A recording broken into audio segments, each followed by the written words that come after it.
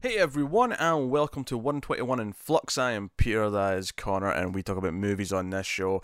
And yes, it's been about a month at least. This is the last episode of this. Yeah, yeah, ish. Ish. Yeah, it's been a while. Very busy October, people getting married, people moving house, and Connor specifically on vacation for like a week. Knocking everything out of whack, meaning that we had to take a break from Influx for a few weeks. This episode is actually going to be about Serpico, which was the Patreon vote winner for October. So this is just obviously a little bit late, but we're doing it now. In fact, we already have the winner for the next one, which is Old Boy, so you'll get that sometime later on this month. But yeah, so we're starting off with Serpico for the first back after the break. Yeah, so we'll start spoiler free, as we always do. See, it's been so long since we recorded one of these that I forget what I say at the start. So, spoiler free, and we'll warn you in the middle before we go into spoilers.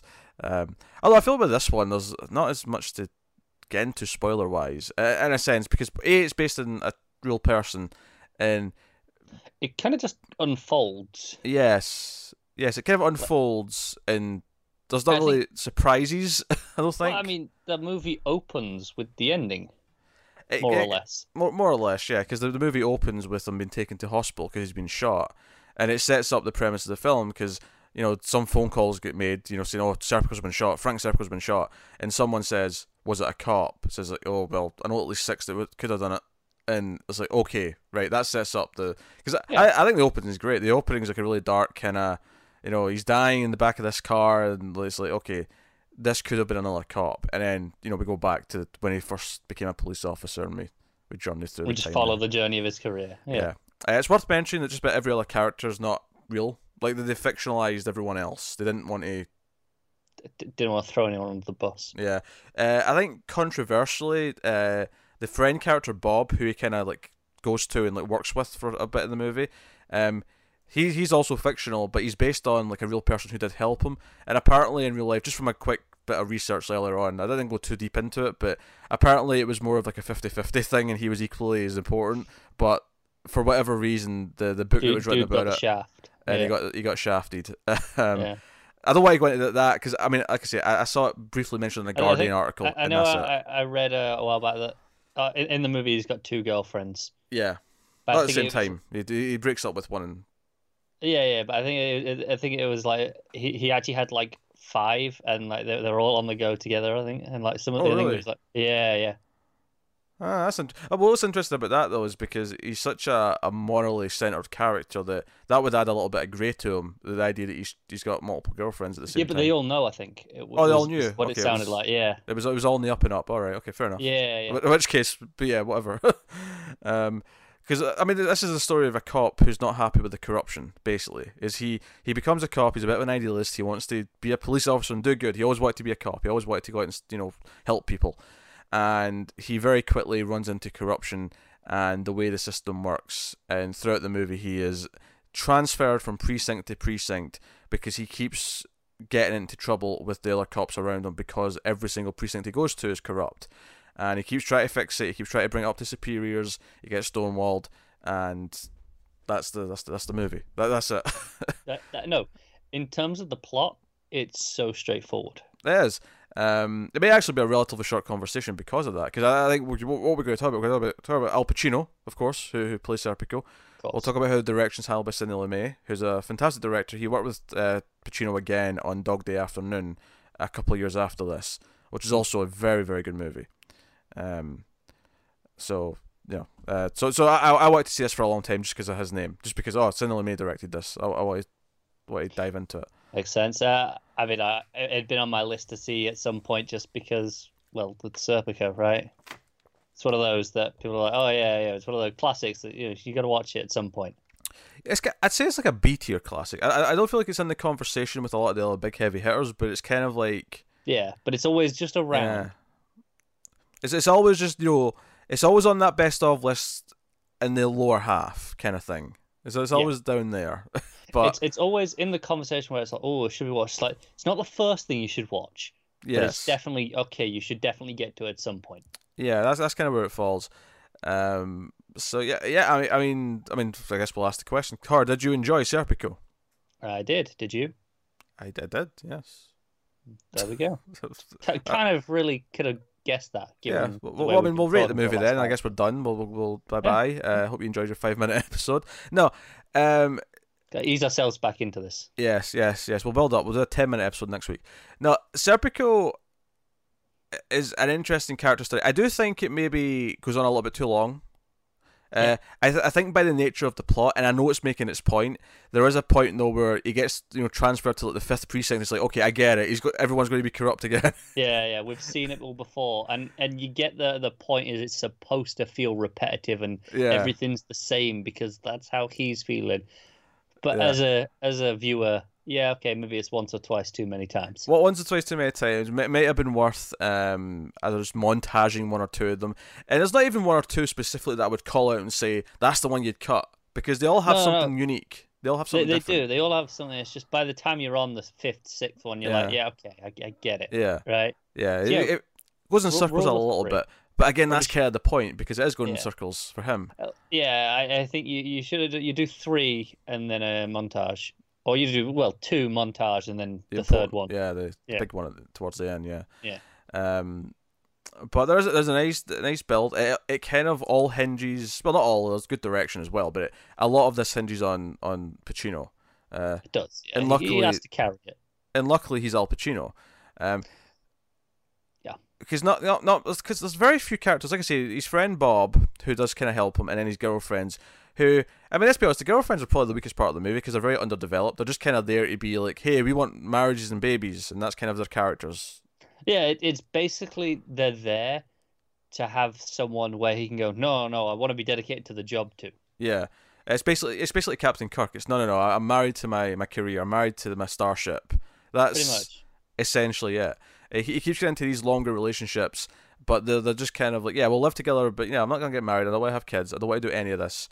But he goes through all these different things, and we see him. When he first starts, he's in his uniform. He's with his partner at the time. And they get a call for a rape, and they show up as gang rape, and they chase down the guys. And he kind of, when he takes the guy in and he wants it to be his collar, the detectives kind of laugh and like, no, we'll take it because come on, give it to us. Like you don't need a collar, whereas we've got quotas to fill, and bullshit like that. Yeah, it's the whole movie is that. Yeah.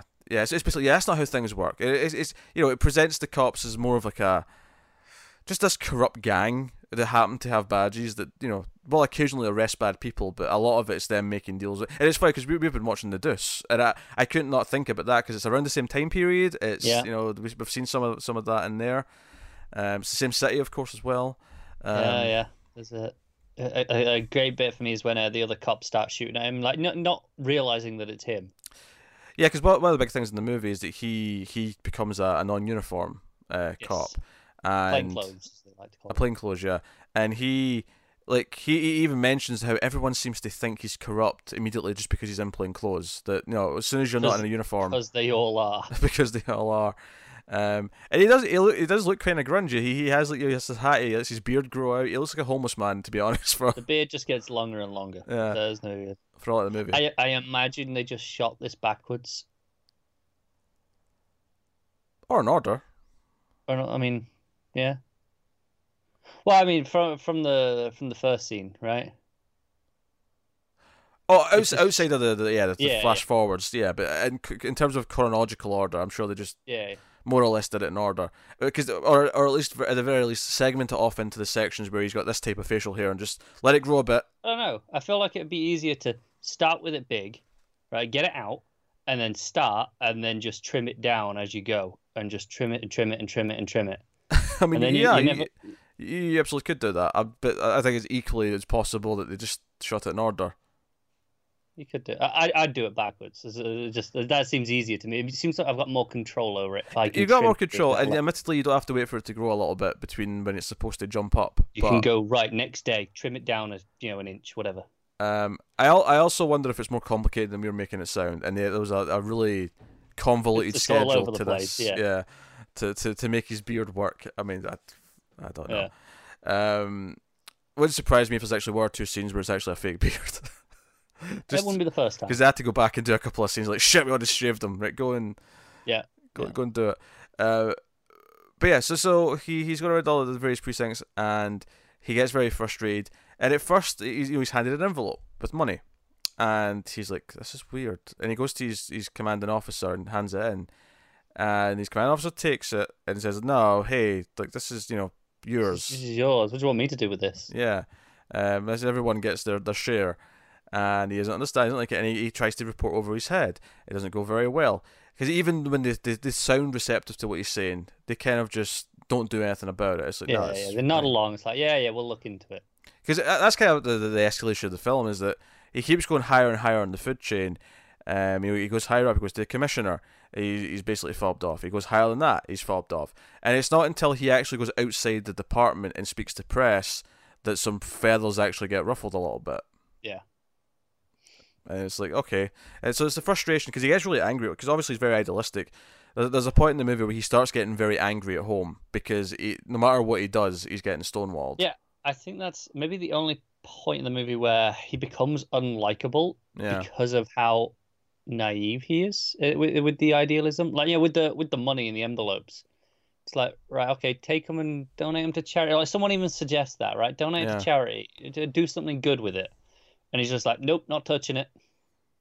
And it's frustrating. Yeah, because you're not frustrated with him for wanting to fight it and, like expose it, but there are better ways. But it's like you're making us, because that's one of the big things, is that he's making himself a target by actively refusing it in front of everyone else's face. Like, he's actively painting himself as someone who doesn't take the money. And that's one of the big things, is the other cops say, oh, you can't really trust a cop who doesn't take the money.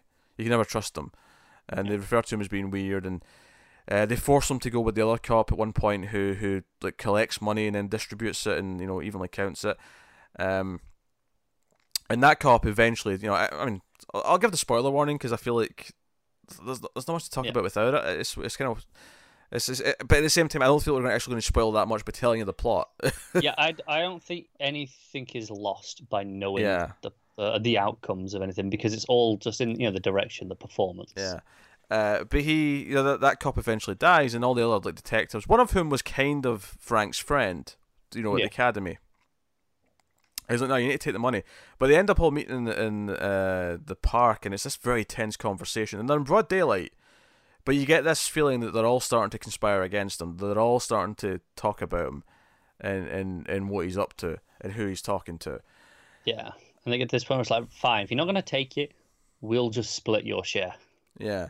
And it keeps escalating. It keeps escalating. It goes further up. At one point, he thinks he's getting a higher up to help him, and then he doesn't talk to him for months, and then gets pissed off that he talked to the press and just kind of opts out of the whole thing. And then when he finally does get some kind of investigation, right, from another department, right, they send in, it's not Internal Affairs, I don't think, right? I think this is the story of how Internal Affairs kind of gets set up, actually, if I recall correctly. That sounds like it makes sense. Yeah. But that's outside the department, and he actually starts refusing to testify and things like that, because no, you because all this is going to do is get a couple of scapegoats, a couple of low down the food chain. This could only be happening to this level if people high up knew about it this whole time. Yeah, and all those captains, they know exactly what's going on. At best, the commissioner just didn't care and turned a blind eye. At worst, he's culpable. On the take. Yeah, he's just as bad as everyone else. Which, so he feels this frustration and he's trying to sort through it. But what the film really is, that's the plot, that's what's happening until eventually the actual fear of because one of the things that's brought up is that, hey, what's going to happen? It's not that another couple necessarily shoot you, but when you need backup, they won't show up. It's when they'll just look the other way when you shout for help. Yeah. And that's essentially what happens. He's on this drug bust in a new department again by the end of the movie. And he's at this door tackling to try and get in, and the other two cops there could help him and just shoved in the door with him, but no, they just stand there and wait for him to get shot. And he gets shot in the face. He gets shot right in the cheek. Yeah, it's painful. And he survives, and he eventually testifies. Of course, that's the end of the movie. But that's the that's the plot and the fault. He gets cards in hospital at the end of the movie, but it has get well crossed out, and it'll say die slowly or things of that nature. Yeah. But pretty grim. But what it really is, though, the movie, and what the main mechanic in the movie that makes it work, because the plot's fine, it's an interesting plot, bit repetitive perhaps in places, but that's just kind of the nature of what actually happened. It's this constant kind of like, it's almost a superhero movie. And stay with me here when I say this. All right. Okay, I'm waiting. I'm going to compare it a little bit to The Dark Knight. And what I mean by this is it's about not giving up your sense of right and wrong, your sense of your ideals. It's not being broken by the system around you, right? No matter what. Now this is a bit almost arguably a darker ending because he is kind of broken by it, and he retires. He goes off to Switzerland. Tell us what it says at the end. He's living in Switzerland somewhere, off the grid. Yeah. But no matter what, he sticks to his ideals, and again, kind of in a stupid way almost, where he's making it really obvious. He's putting himself in danger by doing so. But arguably, putting on a bat suit and going out and fighting people is also. I don't disagree with what you just said, but Yes. it's also not my read that I would get. To me, it's a descent into obsession. It's because it's the way he's so obsessed with being so morally right that it actively affects everything and makes his life worse. And he gets ruins his home life. He gets angry. He pushes his friend away. And ultimately it leads to him getting shot, and it's all these things. It's this obsession. It's the way it builds over time. That does not in any way sever the connection to Batman. Is Batman not a story of obsession? It's his war on crime, not an obsession. Tell me it isn't. I dare you. It is, but typically they're not the descent into the obsession, right?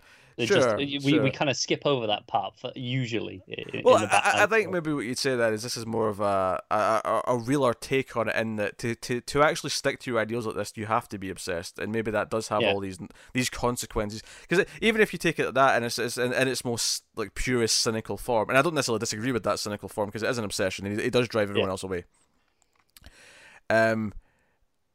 Is it still worth it for not giving up his ideals? When everyone else is like, just let it go. He's like, no, I'm not going to, because it has to mean something. It has to stand for something.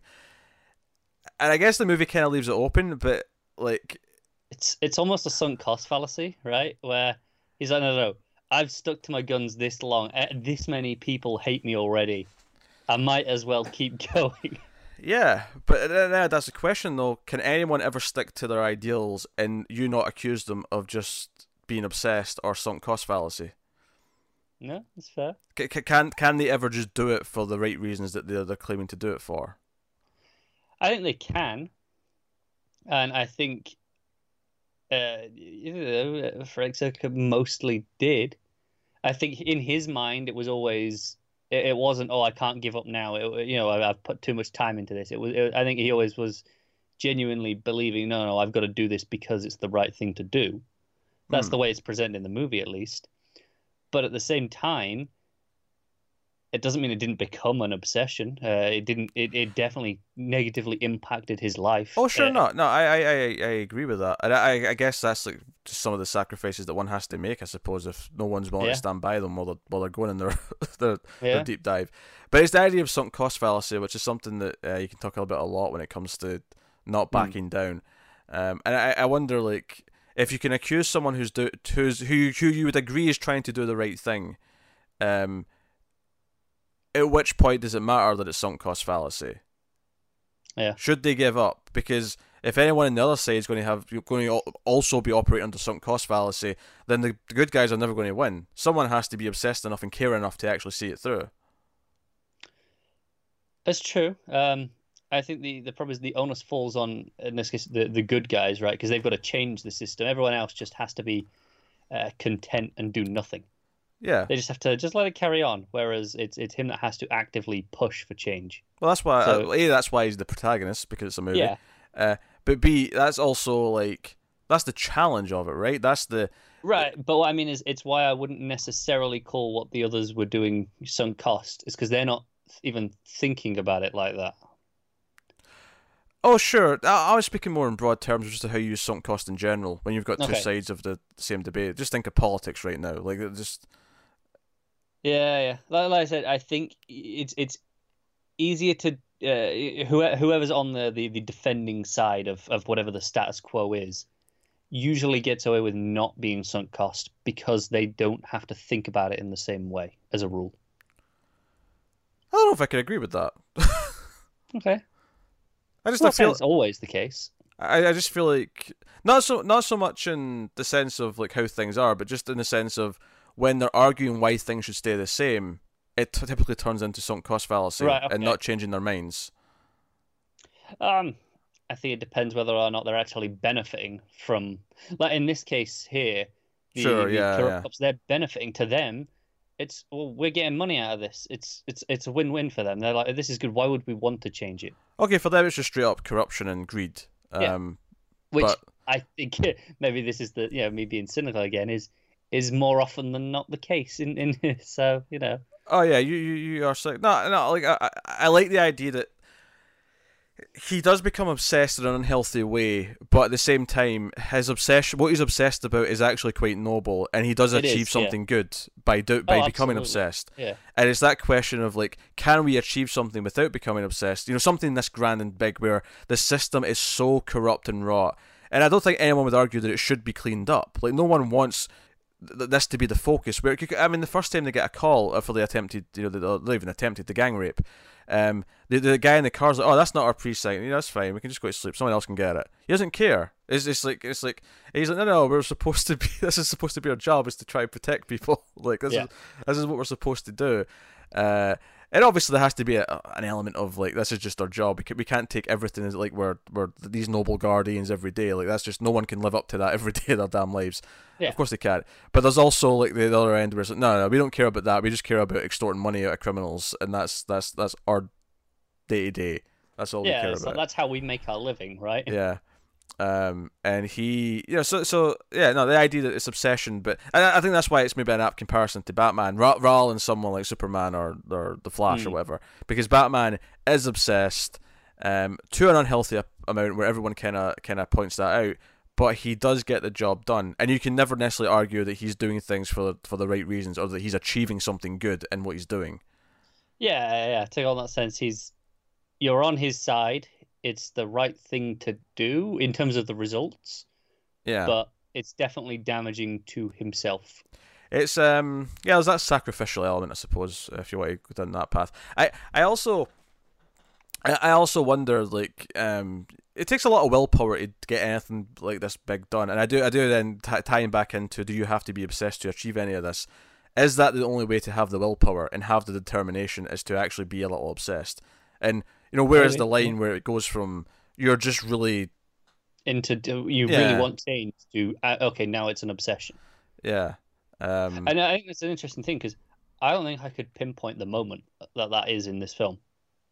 I think that makes it more realistic, because I don't think there necessarily is like a moment. No, for there's most no people. point where I go, oh, that's it. That's the point where I'd say it's an obsession now. You just kind of, somewhere 2/3 through, you're like, man, this is really unhealthy. Yeah. So no, it's a really interesting character study. I mean, that's what the movie is. It's a character study of him and everything he goes through. But it's also a condemnation of the corruption. It's a condemnation of how things worked, and an effort to change them. So it's almost like a historical thing of like, look, this is how bad it was. Let's not let it get back here. It's like a reminder of what it was. And I think also by extension, if things weren't actually that bad, if things were only just a little bit iffy, right? Yeah. It would take less effort to fix it. I think the fact that someone has to be obsessed to even make a dent in the system is a sign of how bad the system is. Yeah. So it's almost like, again, it's the I keep going back to Batman, but it's the idea that it's how bad that site is. They created Batman. They created who he was because of how bad it is. It created something so powerful on the other opposite end of the scale to try and counteract it. Kind of, Serpico kind of became more obsessed to counteract what was going on. I can't believe we came out of this discussion with the conclusion that Serpico is Batman. I thought we're going to come into this, and this is one of those films that, it's been talked about to death, right? Oh, sure, yeah. We haven't got any fresh takes on this. There's a few we've done in the past where it's like, we'll talk about it, but we haven't got any hot takes. Yeah. But I don't know if anyone else has gone, Serpico, he's Batman. I mean, I never came in with the intention of doing that. It was just, I got to compare it, and the more I think about it, the more I can kind of correlate. No, I mean, No, obviously, there's the not. more we talk about it, the more evidence there is. And not everything lines up, but just, I mean, I actually really like that last point I made about it creating him. Like, he became this obsessed because he tried to fix it in a gentle way that wasn't an obsessed way. And the more it rallied against them, the more the corruption became this bigger demon to slay, the more he had to become this. I would say it wasn't even the more it rallied against it. It was just the more the longer the indifference went on. It was time that broke him, because it didn't get any worse. It was just shit from the start. And it was just the fact that no one was trying to change it. They kept saying they were, but that nothing was happening. I would say it got bigger because he kept every time he went to a new precinct, it got bigger because at least for his perception. Oh, for his perception, sure. Yeah, it wasn't actually bigger and bigger as the movie went on, but for him learning, because after one precinct, this is bad. Second one, that's bad. And I remember going to the third one, he actually got the officer to phone the commander and say, "Is the precinct clean?" He doesn't want to be anywhere that's not clean, and they assure him it is, and it's even dirtier than the last two. Yeah. And I think maybe after that point he's not surprised anymore at any new place, but that was the last straw. Because I think it might be that thing where he's like, oh no, that last place was small fry. They were taking back 100 a week. These guys are going back with 800. Yeah, because there's that great scene about a third, maybe halfway through, where he arrests a guy who is supposed to be untouchable. He's supposed to be protected by the police because he pays up. And he snaps a little bit. He brings him in, and he doesn't snap yet. He brings him in first, and then it's when he's sitting there waiting to be booked that the guy makes a sort of snide little joke about how... Yeah, all the other officers are there just chilling. It's like, oh yeah, we'll let you out in 20 minutes, don't worry. Yeah, and he's acting like this is not a big deal, like, this is fine, you can't touch me. And he just grabs him in... I mean, he doesn't necessarily throw punches, but he just very roughly gets him up against the wall, searches him, rips his clothes, throws him in the cell like he's nothing, ragdolls him essentially. It's very I wouldn't say violent, but aggressive. Yeah, and then he smashes the chair he was sitting on, and makes sure every other detective in that room knows how he feels right now. He is being arrested. Yeah. He's staying in that cell. Yeah. It's kind of glorious. And then there's also sorts of other little things sprinkled throughout the film. Like he gets this weird complaint on his record because when he's working at the fingerprint place, because he signs up for the academy to learn how to do the fingerprints, read them, which by the way, before computers, this looks like really boring work. He's got like a little what do you call it? Magnifying glass. Yeah, I think that's got a specific name. Yeah. It does have a specific thing, but it's basically what it is. Yeah, and he's like just checking fingerprints. Oh my god, this looks so dull. Oh my god. Yeah, I wouldn't want to do that. Thank God for computers.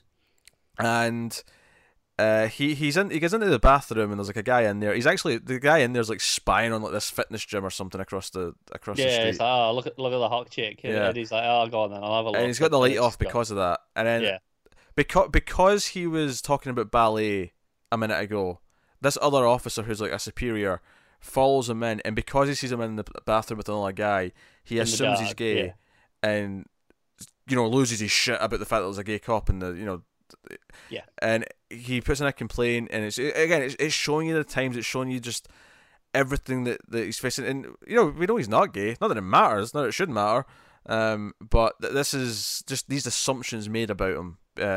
Just because he's a little bit different, just because he's talking about ballet, he takes a Spanish class, and for the other cops that's weird. Yeah, because he wants to learn. It is a bit weird, but it's not that weird. I mean, Spanish, who cares? Yeah, I mean, some people like learning languages. I mean, I don't, but some people do. Some people are idiots. What do you want me to say? I feel like you're being aggressively douchey here for some reason. Yeah, I am. And I'm not sure why. I don't know. I feel like we've had a month off. I haven't insulted foreign languages enough. I feel like I've got to get it all out. Well, we're doing TV Multiverse after this. There's a fantastic ginger line in one of the shows, so I'm looking forward to talking about that. Yes, and we're going to have some fun talking about accents. Yeah, but to be fair, it turned out it wasn't really from that place, so it's okay.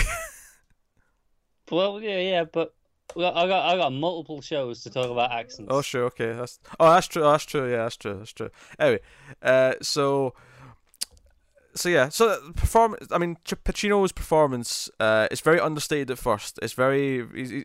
It's funny. Pacino back then was very quiet, right? And then Pacino now, you just imagine him shouting and yelling at everything. Yeah. Which is basically how we get over this movie. He starts as just this quiet, normal dude. Yeah. And by the end, he's yelling. Yeah. Yeah. That was basically him. He's a man bro. You could almost argue that fudge some details, and this is just a prequel to Dog Day Afternoon, because in that he's like, shouting Attica, and doing this whole kidnap heist standoff thingamajig. We'll need to do Dog Day Afternoon at some point. It's been a long time since I've seen it.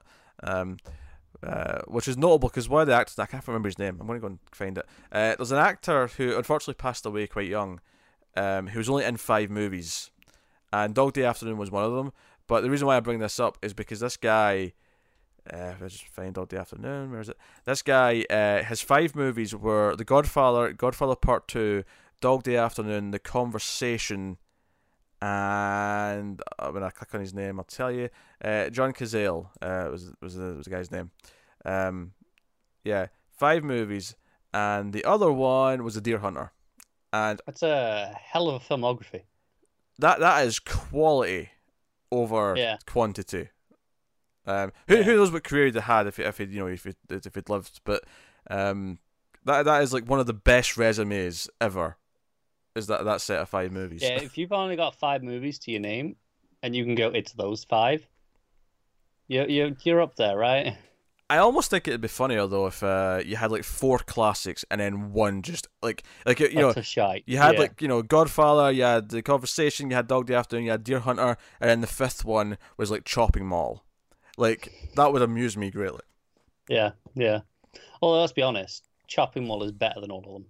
Oh yeah, Chopping Mall's fantastic. Maybe I should have picked an actual bad movie, but Chopping Mall, something really different, compared to all these Oscar contenders and tour de force performances, and and he's not the main character in any of them. He's like one of the sort of supporting cast in all of them, but he's very good in all of them as well, to be fair. But direction very understated, very straightforward. Yeah. As is the pacing, as is the editing, but it has that grungy 70s New York feel to it. So dirty. It feels so dirty. I mean, I don't know. I guess it was just the times, but for some reason, New York in the 70s and 80s just looks disgusting. Yeah. It just always does. I have to imagine it actually was just disgusting because it's so prevalent. As that's how I see it.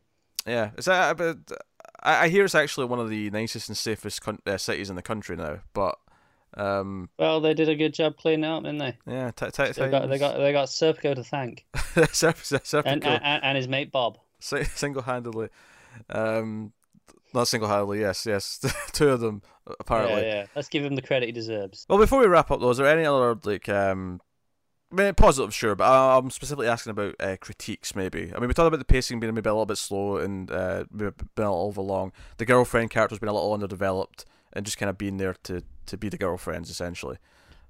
I'd say we spoke a lot about how the direction, the editing, is very confident and it knows what it's doing.